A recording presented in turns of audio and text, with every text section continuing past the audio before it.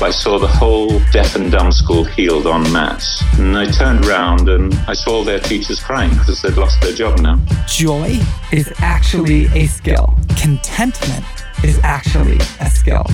These things come out of maturity. What I would say to my younger self, there is a life available for more joy and more meaning and more adventure and more satisfaction, but it's a life that you cannot get independently.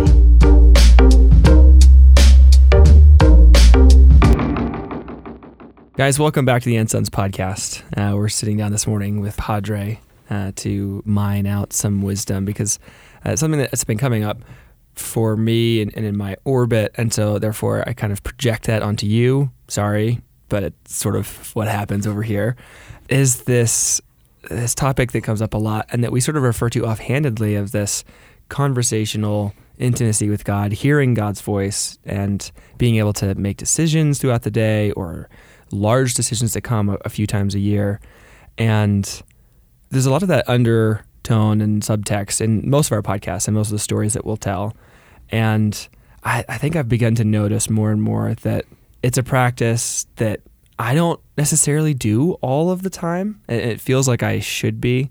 And certainly there's like some young guys in my world that I can think of who I think would attend a boot camp and hear all of this and kind of go, okay, so it is possible. Like, you do speak to us, and scriptures have that all over the place. But I have no idea how he's supposed to speak to me. I think I know, but like, is it always this? And is it always that? And there's just this place of learning, we'll say. It feels like this open field where you can kind of just wander across and you're told to get to the other side. And like, I want the instruction of, okay, how do we begin building this? What are some things that we can offer to myself and to our listeners and friends out there of like, hey, this is something that regardless of wherever you are in your maturity, it's a skill that I want to be strengthening and we all need to be exercising. Totally. Let me start with a story and a couple thoughts. 78, I'm in my 68 Volkswagen Squareback with my buddy Kevin Harness, my dog Joshua, which was sort of like a Malamute, kind of a breed. We are headed from Southern California to Montana, and we are somewhere outside Jackson, Wyoming, and down this dirt road because somebody had given us a tip in a grocery store that there was a great place to fish down this, Forest Service road. And we are way out in the middle of nowhere, and I look down and my gas gauge is about to hit empty. And just all that stuff that you're immediately, fear, condemnation, self-reproach. I'm such an idiot. I told myself, get gas in Jackson, right? And now you didn't, and now you're screwed, right? That's it. But I had just become a Christian. And I knew that God was there, and I had Jesus now in my life. And so the thought comes to me, I'm like, whoa, wait a second. I've got God, So we're out in the middle of nowhere. We're out of gas. And I'm like, Jesus, what do I do? And internally, inside, not an audible voice, but just kind of in my heart, I sensed a reply. And the reply was, I'll bring you gas. Now, the cool thing is, I hadn't been churched. I hadn't gone through any religious experience whatsoever. I was a total non-churched person, 18 years. So I didn't have any barriers of, theological objections that God doesn't speak. I'm just like, hey, I need help. And he says, I'll bring you gas. And I'm like, cool. So we just left the car sitting there. Oh, that's awesome. Great. And now I have no internal qualms whatsoever. Well, the beauty of that story is sometimes when you don't know the barriers and the obstacles, there's just an openness to stuff happening, right? And anyway, a busload of hippies pull up and they want our campsite. And I'm like, I'm sorry, man, we can't move our car. We're out of gas. And they're like, oh, man, we'll bring you gas. And so I'm like, wow, this hearing thing. And then the reason I'm telling the story is you would think that would have solidified some phenomenal, intimate, conversational relationship with God from thenceforward. I think the next time I heard the voice of God was 20 years later. I don't know why. I don't know why we walk away from this and from this treasure. But in my situation, I then got into a church context that was great. They were awesome people, really focused on Bible study, but nobody talked about it. Nobody taught on it. Nobody gave the basics of like, here's how it's done. So I just sort of left as a category until years later. I think if we could begin a helpful conversation, I would say the number one thing is get the pressure off. The single most helpful thing of like practicing, learning, attempting to hear the voice of God is to get the drama out. I can't hear during drama. I can't hear during pressure. I can't hear during crisis. And it's very much like any human relationship. If you had a friend and every conversation with that friend was intense and you just knew every single time this is going to be big, right? They've got something they want to bring up about your life. I would stop hanging out with that person. You would not look forward to it, right? Yeah, it just makes me think of, got a buddy who happens to hear the voice of God with what looks like incredible ease, but he and I were coming back from driving across the state at night, and there were these two routes, and we were coming up on sort of the bigger route, and I was like, quick, front way or back way? And the passenger seat just goes, nope. And it was like, oh, you know that skill too, of when the thing is bearing down, trying to immediately discern is only going to produce difficulty, which is only going to jeopardize sort of your feelings about how easy God is to hear. Yeah. It's why guys go to the batting cages, right? You want to hit the ball during the game, you don't wait till the game to take a swing, right?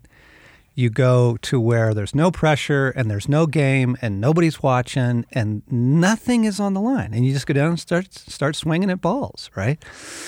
It's why bow hunters practice in their backyard all summer long, just thwack, thwack, thwack at a target because there's no pressure and there's nothing on the line and it isn't the moment, right?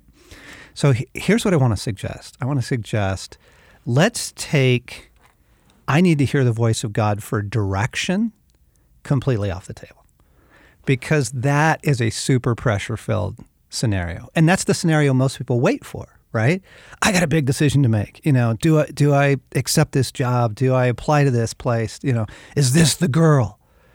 Right? All the people that are disappointed right now because that is exactly what they want to know how to do. Well, you got to go to the cages first. You got to take some swings, right? You have to go to the climbing gym before you go out and try something in Yosemite, right? Or Smith Rock or, wherever. So I just think it would be kind and helpful to say, let's take that whole category of I need God to tell me, fill in the blank. Is this the job? Is this the girl? Should I move? Should I join the Army? Should I go to grad school? I think he will speak into those things, but I think starting there is really unkind. It's really good. It reminds me of the conversations we were having around killing lions of like, I am often after the roadmap. I'm after, yes, the answer to this question for direction, and also kind of like the next 4 to 14 steps so that I can like be done with this conversation that I'm having and go do these things. And rather than it being like this, I don't know, it feels like false start sometimes when I'm like asking for this one and then, okay, I get through that. And then I got to ask him about the next one and I get through that. And it is actually kind of nice right now in this context to shelve that, because that's a whole nother conversation that ends up being entirely focused on like, well, are you open to a relationship? And you don't get the roadmap. And like all of those things are very true and helpful. And yet I think you're even right now revealing that is one of the aspects of hearing the voice of God. And I think sometimes I think of it as like the aspect, hearing answers, the magic 8-ball in the sky, which is a crappy thing to realize. And it's just full of pressure. It's just full of pressure, right? I think God does want us, of course he wants to speak into those things. He wants to speak into work and romance and future, but I not as a rule. You don't want every conversation you have with your friend to be a freaking intense one, right? And so, I like you said, I just don't want to hang around those people. So what I would suggest is that we start with categories that aren't filled with pressure, right? That you ask questions outside of immediate, urgent crises, and you cultivate, you practice. Like anything, it's like learning to play an instrument. At first it's pretty simple stuff, right? Every good boy does fine, and it's learning to pluck the strings or learning to, get your hand on the keyboard. It's very basic stuff, right? Example? Well, so I would change the categories to unexpected blessings, unexpected goodness, because this is a wonderful category to begin to listen in, and a surprising one and easy to hear because you don't have anything on the line. You don't have a dog in the fight. You don't have a horse in the race. For example, I have a deer tag in my pocket. It's rifle season here in Colorado, and I happen to have drawn a deer tag. I don't have time for that. Are you kidding me? I got a book to write, leaving town next week. We've got some big meetings going on. But I paused and said, God, should I go out to the woods this weekend? And he's like, oh yeah, you should totally go. Now you have to understand, I wasn't planning on going. It wasn't in my thing. It was somehow easier to hear that. It's like, really? You want me to go to the woods? Yeah, I do. And now I'm like, oh my gosh, how much I need that. What a rescue. Total. I think he has all kinds of those things for us. So I would just start with categories like that and let's take that and then build on it and just say it's a non-pressure filled thing, and it's delightful to realize that the things that God might say to you, just unexpected little joys, you oughta go check that taco shop out. What? Yeah, tonight. You oughta go check it. And you end up going down there and it ends up being great. And you're like, wow, it isn't having the intense conversation with the friend every single time. It's not, drama and weight. And it's the lighthearted conversation that you want to have with most of your friends. Yeah, it's funny. It just makes me think of how with most of my friends, the classic stories aren't, I showed up in the middle of their night in desperate need of counsel. Like, the stories on which the relationship is built are the super casual, the way they respond to things, casual invitations. It's Luke and I on a road trip, and he insisting that we pull over in this weird town to find this ice cream place. It's the casual stuff.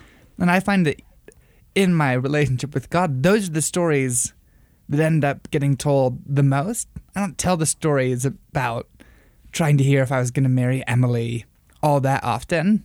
I tell stories a lot of time about trying to get Jesus to help me cheat on a test and him responding with just a simple this doesn't seem fair. And it was like, there was just space for his personality because I actually didn't care what happened on the test. The test. I just wanted to see if he would tell me what the answer was. Yeah. So what I mean is, here's a simple try. God, what do you have for me this week? Or what do you have for me this weekend? Father, what are we doing? And he might say, go for a run. And you go, oh, wow, I love running. I haven't run for 3 weeks, Or he might say, get your bike out. And you go, oh, my bike? What?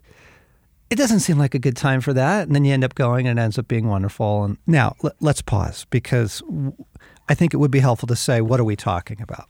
We're not talking about the audible voice of God, like you are hearing us right now, Blaine and Sam and I, not audibly.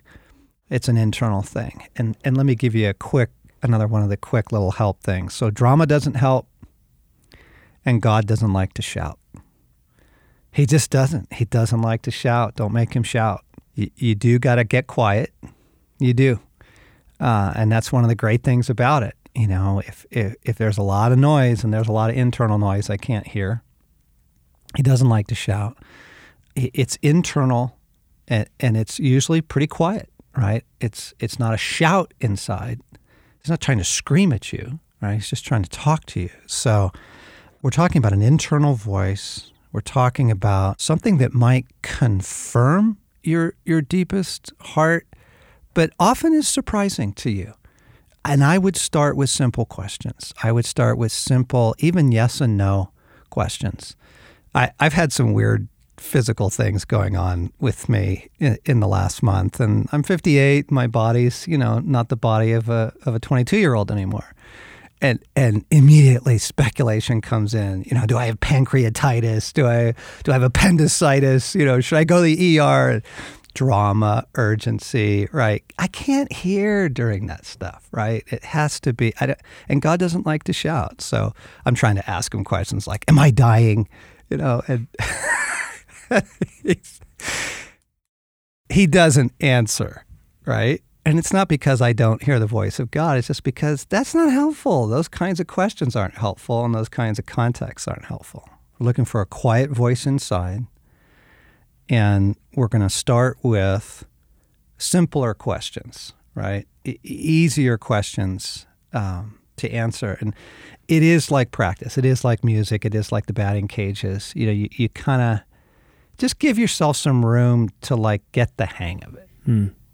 Okay, so something that is striking me in this is that the smaller questions are actually somehow more difficult because they're going to reveal your heart towards God or what you think his heart towards you is. And the big questions are kind of yes or no questions, and you don't actually have to interact with the person, with how you feel towards them, with how you think they feel towards you. And if something goes wrong in the choice that you made, you can kind of go well, I thought God told me to do this. What the heck, where are you now? Type response. Whereas in those smaller ones where a prayer that I've prayed with some frequency this last year and two is God, would you father us today, whoever I'm with, or father me today, and reveal some things, whether that's playful invitations to just slow down, sit outside, play with the earthworms, or if it's something like, hey son, your radiator did break, let's try and fix this. It's not always just smooth and the lazy river. Sometimes that invitation is an invitation to be disrupted. Yep. But what I'm aware of is those smaller questions are actually sometimes more difficult because you do have to contend with, well, what do you actually think about God? What do you think he's been like in your family and in your life recently? What do you think he thinks about you? If you feel totally ashamed, it's easier to be God, should I do this or this? And then I'm going to get out of your way. I'm going to get out of your hair. I'm not going to take up any more of your time. But if it's,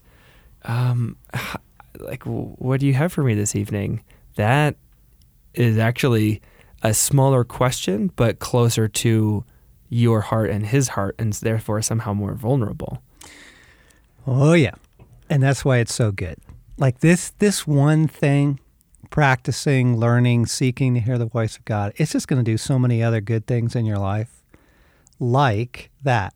So as I was taking some notes on this, getting ready for the podcast, I felt like where he first took me was actually to, what's in the way?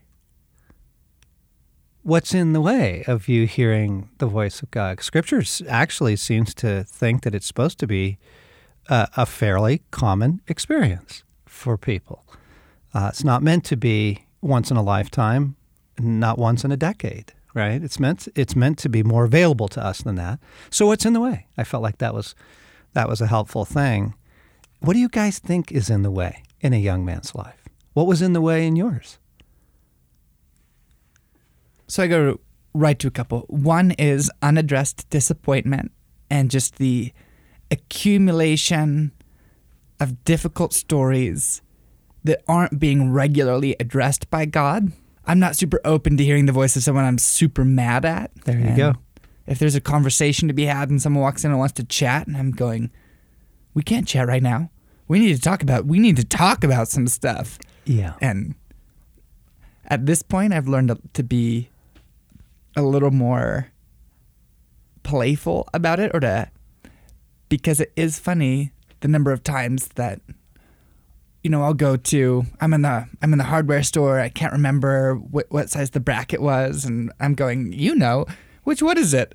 And then the first internal voice that comes up is my internal voice. It goes, you don't love me. And I'm like, oh, dang it. Okay. Well, let's start there. Yes. With what? Yes. Why do you think that? Where'd that come? So that you can get to the point where you can actually get some practical help. Yeah. Yeah. Can we just name God doesn't speak to me? Right? Oh, as like it's something you believe internally. Something that's in the way. I don't hear the voice of God. God doesn't speak to me. Something that's in the way. Totally. Yeah. And that would be in the way? Right. And here's a way that I've experienced that. This could be a personality thing, but I think it's also a thing that gets in the way for men is this comparison. And so I don't hear like so-and-so John Eldredge hears. Yeah. Or I don't hear like my mentor hears. Or I don't hear like even that can make it feel like you don't have the radio. Everybody else has like all the tools they need, right? And all you have is like a telephone, old handset that just ends in a cable, and like that you're not going to hear anything because of the comparison of other people, right? Yeah. And so it's like a different way that, well, I don't hear what they hear, therefore I don't hear it all. Yeah, that's good. So just naming a couple things that are in the way, right? And you don't speak to me. I don't hear like so and so. And if you recognize some of that stuff, gang, you probably want to break agreements with it. You probably want to just do your best to set that aside for now.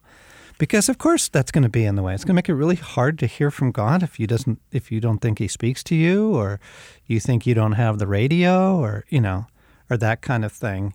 I was just thinking back to my life as a young man. There is a built-in independence in young men, which is partly really good.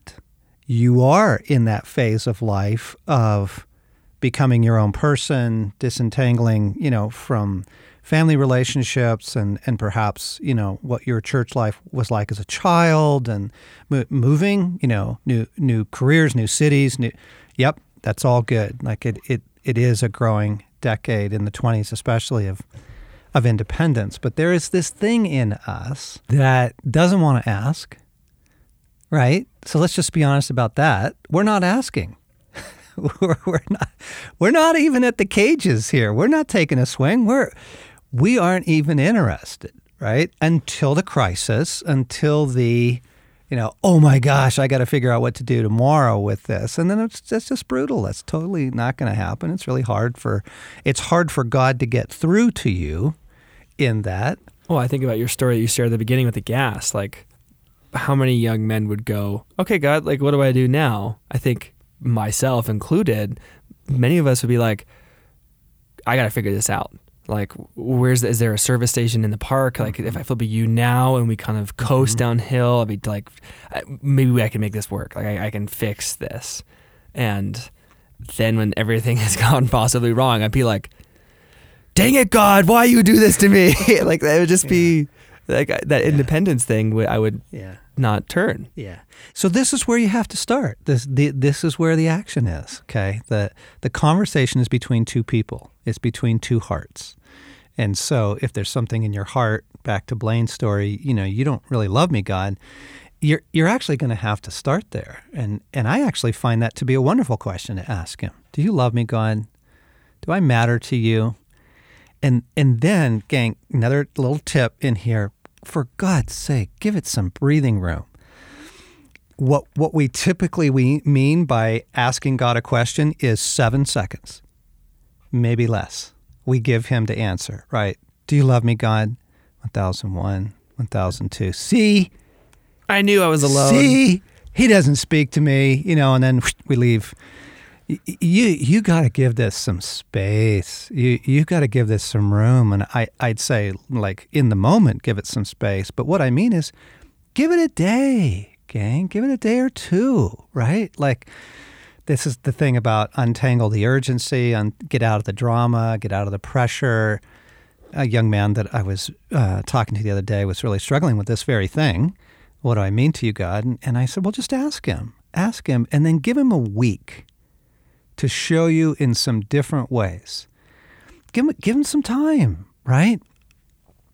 Over time, yes, that this is something you grow in. It's something you get better at, just like playing an instrument or driving a car, learning to ride a mountain bike, learning to handle a handgun. You get better over time, right? You get better at it. You will be able to hear in high need situations. Yes, you will be able to hear often in the moment when you need to. But my goodness, give this some breathing room. Don't make him shout, right? Give it some breathing room. What do I mean to you, God? Or back to that, what do you have for me this week? What do you have for me this weekend, Father? Just simple stuff. Do you love me? That's one that he loves to answer. And the thing is, you know that the answer is yes because Scripture tells you to. Scripture's the baseline here. If you say, I heard God say I was supposed to, have an affair with my secretary, it wasn't the voice of God, okay? We have the baseline of Scripture, and he speaks through Scripture. And the answer to do you love me is yes, absolutely, immeasurably, more than you could possibly know in this life. Maybe not even fathom it fully in the life to come, but the answer is yes. And so if you hear no, then you've tapped into your own internal stuff or the evil one, right? So, some more things. What helped you in your journey of learning to hear the voice of God? What were the helpful things? Yeah, so one for me would be that I think I gave God permission to speak in a variety of ways. Sometimes that's huge. That's huge. That's huge. Sometimes it was internal. Sometimes it was that little nudge, and sometimes I'd be sitting. I have a very clear picture in my head. There's it's road that runs above the college I went to, and you're looking out over the ocean and over the town, and I'm sitting up there by myself, and I ask questions up there, and sometimes the answer would come with a hawk dive bombing over my head and flying over, and then just coasting, and God would speak through nature, yep. Or he'd speak through songs, he'd speak through other things, and I gave him permission to speak. And the thing is it wasn't like he was going to begin speaking in Mandarin. If only I knew these other languages that then I could decipher him. He was going to speak to me personally in ways that I could see and interpret, and kind of just with the hawk go. There was delight, there's adventure, there's an answer that was very specific and that meant something to me in that moment, rather than something that was I need a Rosetta Stone to interpret what you're trying to say to me through this blue whale or whatever. Yeah, I love that. So that was something for me. Okay, so gang, you just heard us say God speaks in all kinds of ways, right? And he loves to speak in ways that are very particular to you. He knows your sense of humor. He knows. Wait, pause on the sense of humor thing. Okay. For 3 weeks, every time I got in the car, it was the same pop song that came on the radio, no matter what time of day, no matter what station I jumped to. And I did not like this song. This song, terrible song was an annoying song. But then it became a running joke. It became humor. And I would get in the car and turn it on, and it would start playing. And I would just bust up laughing, being God, you are hysterical. Exactly. I was in a period in my 20s where I was really wrestling with a lot of guilt. I felt under a lot of condemnation, bad choices, bad lifestyle, wrecked a lot of relationships. I just couldn't hear God. I couldn't hear God if he'd have been standing in the room, right? Jesus Christ personally incarnate. So here's what he does. I'm praying. I'm driving down the road, and I swear to you, this semi pulls in front of me. We're talking the entire panel of the trailer of a semi, and all that is written across it is the word grace. It was kind, it was loving, it was the only way I could possibly hear, and it was also funny. It was playful, right? Of Grace, John, I'm going to get in your way, and I'm going to put this billboard in front of you of grace. I think a few things that come to mind. One is kind of being ready to, or being willing to break the same agreements over and over. And it was just kind of this, you know what, that seems to be a normal part of everybody's life who has a great life with God that I know. So I'm just going to shift my thinking on that such that if every listening time is going to involve some form of renouncing and breaking agreement with, I don't hear the voice of God. Yes. Fine, that's going to be normal. I reject shame. Totally. I reject fear, right? Things that are in that moment. Totally.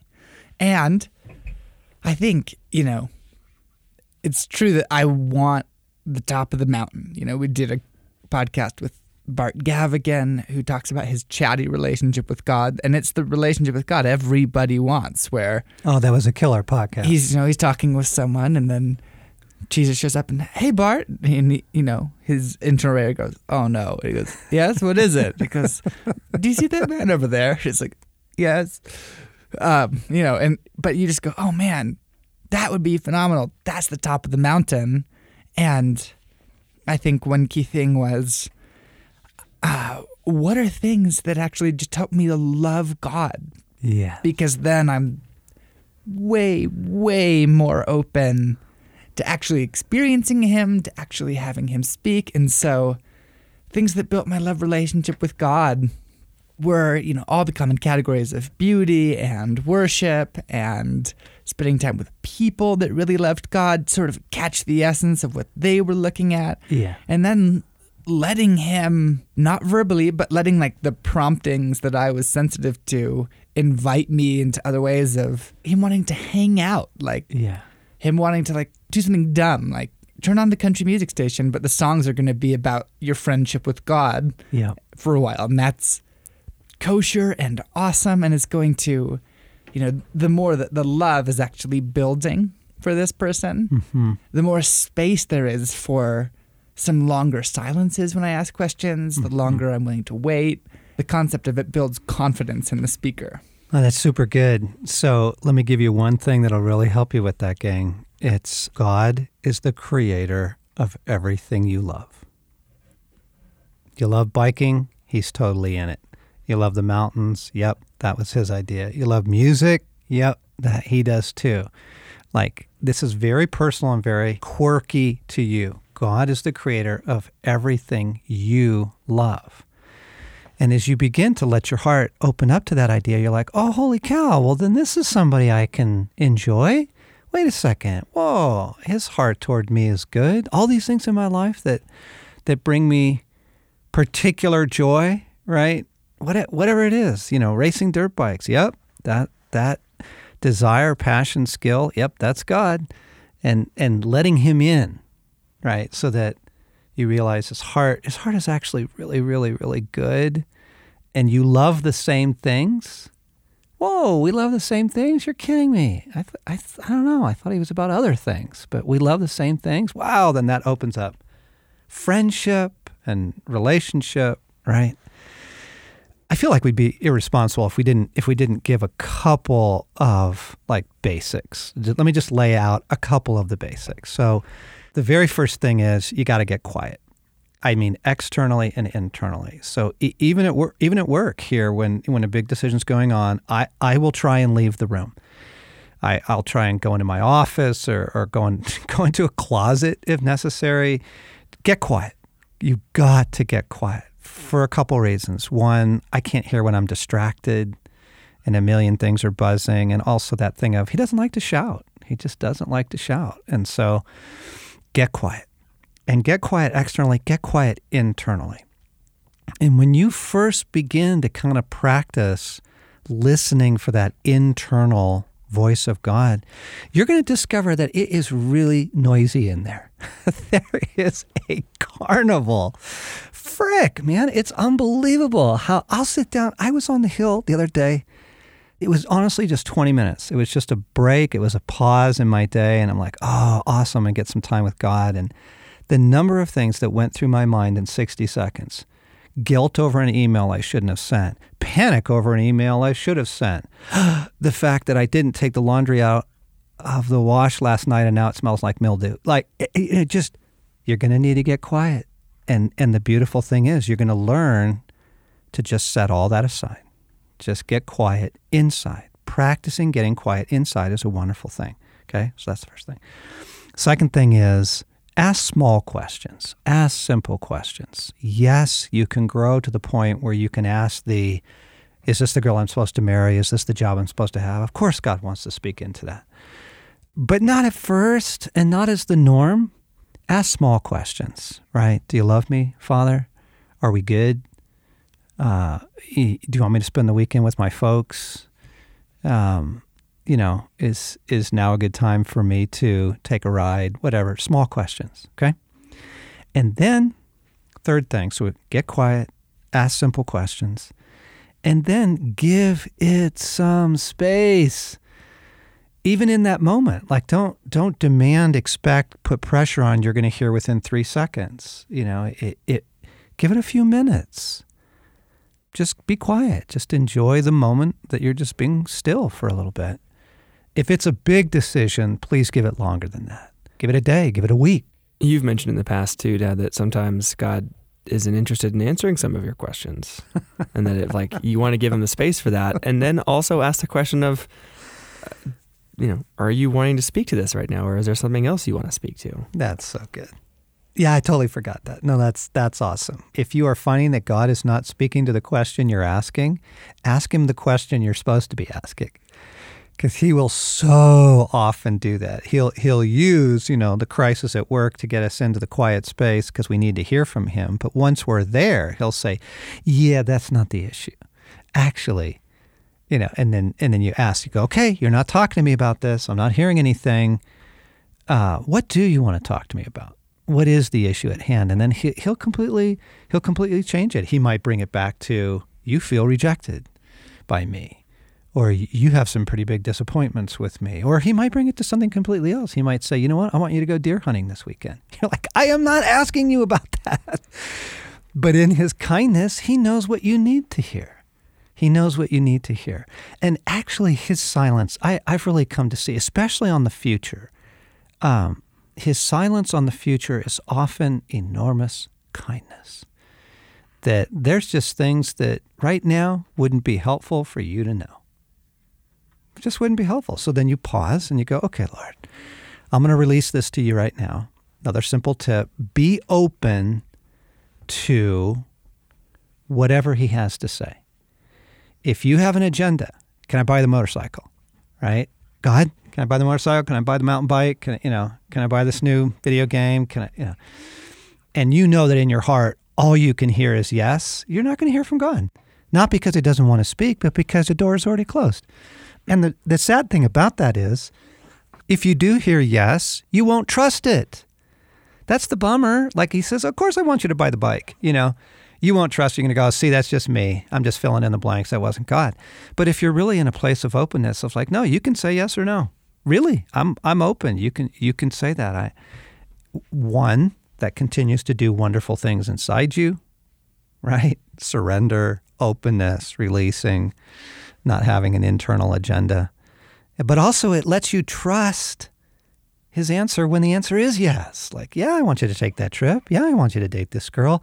You're like, oh, thank you. I did hear from you because I really was open to you saying no, right? That's super helpful. I feel like it's certainly true for Em and I that we've learned the significance in certain areas of the not answer. And the one in particular that happens a lot is we'll have an open evening and we'll, ask, hey, should we have this couple over for dinner? And we'll encounter a very intentional silence.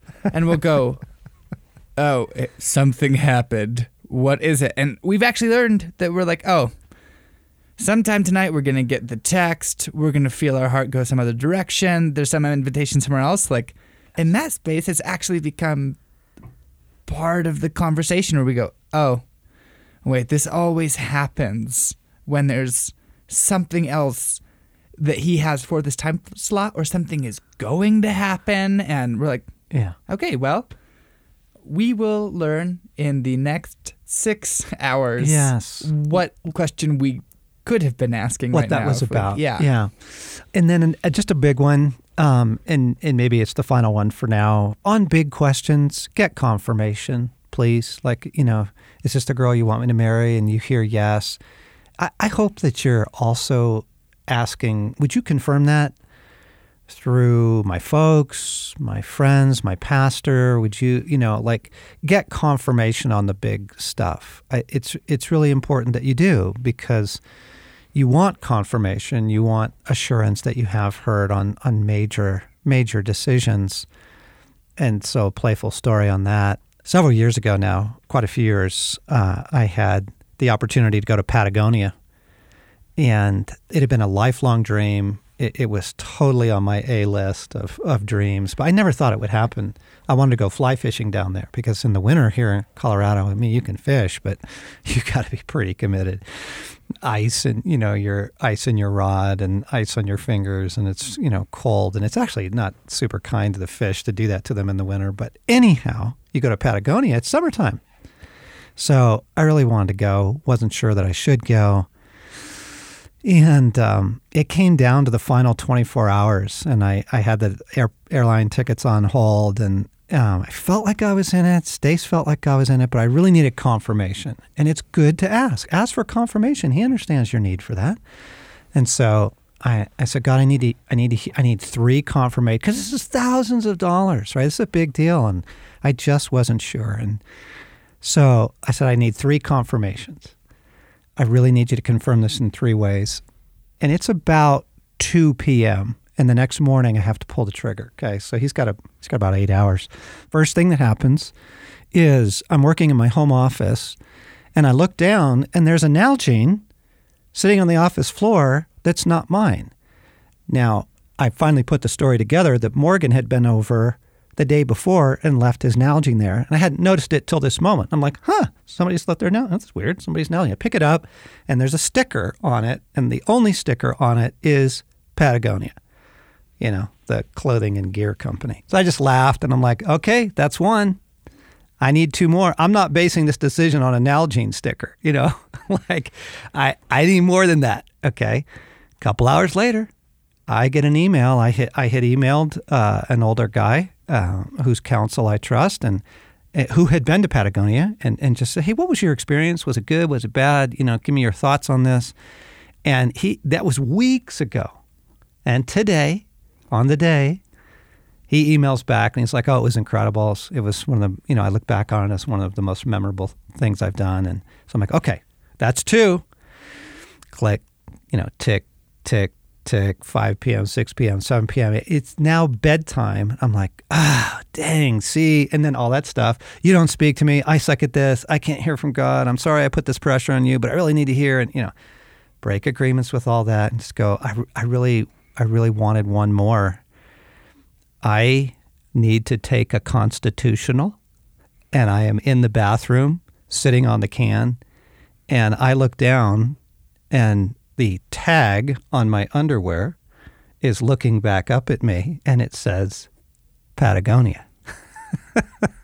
I'm like, Jesus, you are talking to me through my underwear. You wear some fancy underwear, man. You know what? REI had a killer sale on those. I bought 3 pairs, and I've had them for years. But playfulness, kindness, speaking in a multitude of ways, and please seek confirmation on big stuff. It really is important that you do, because he loves to speak. He speaks in a ton of ways. What we want to develop, what we want to get to, is the place where we're used to hearing him. We recognize his voice in our hearts. Mm-hmm. His voice is never condemning. Romans 8:1, it'll never sound condemning.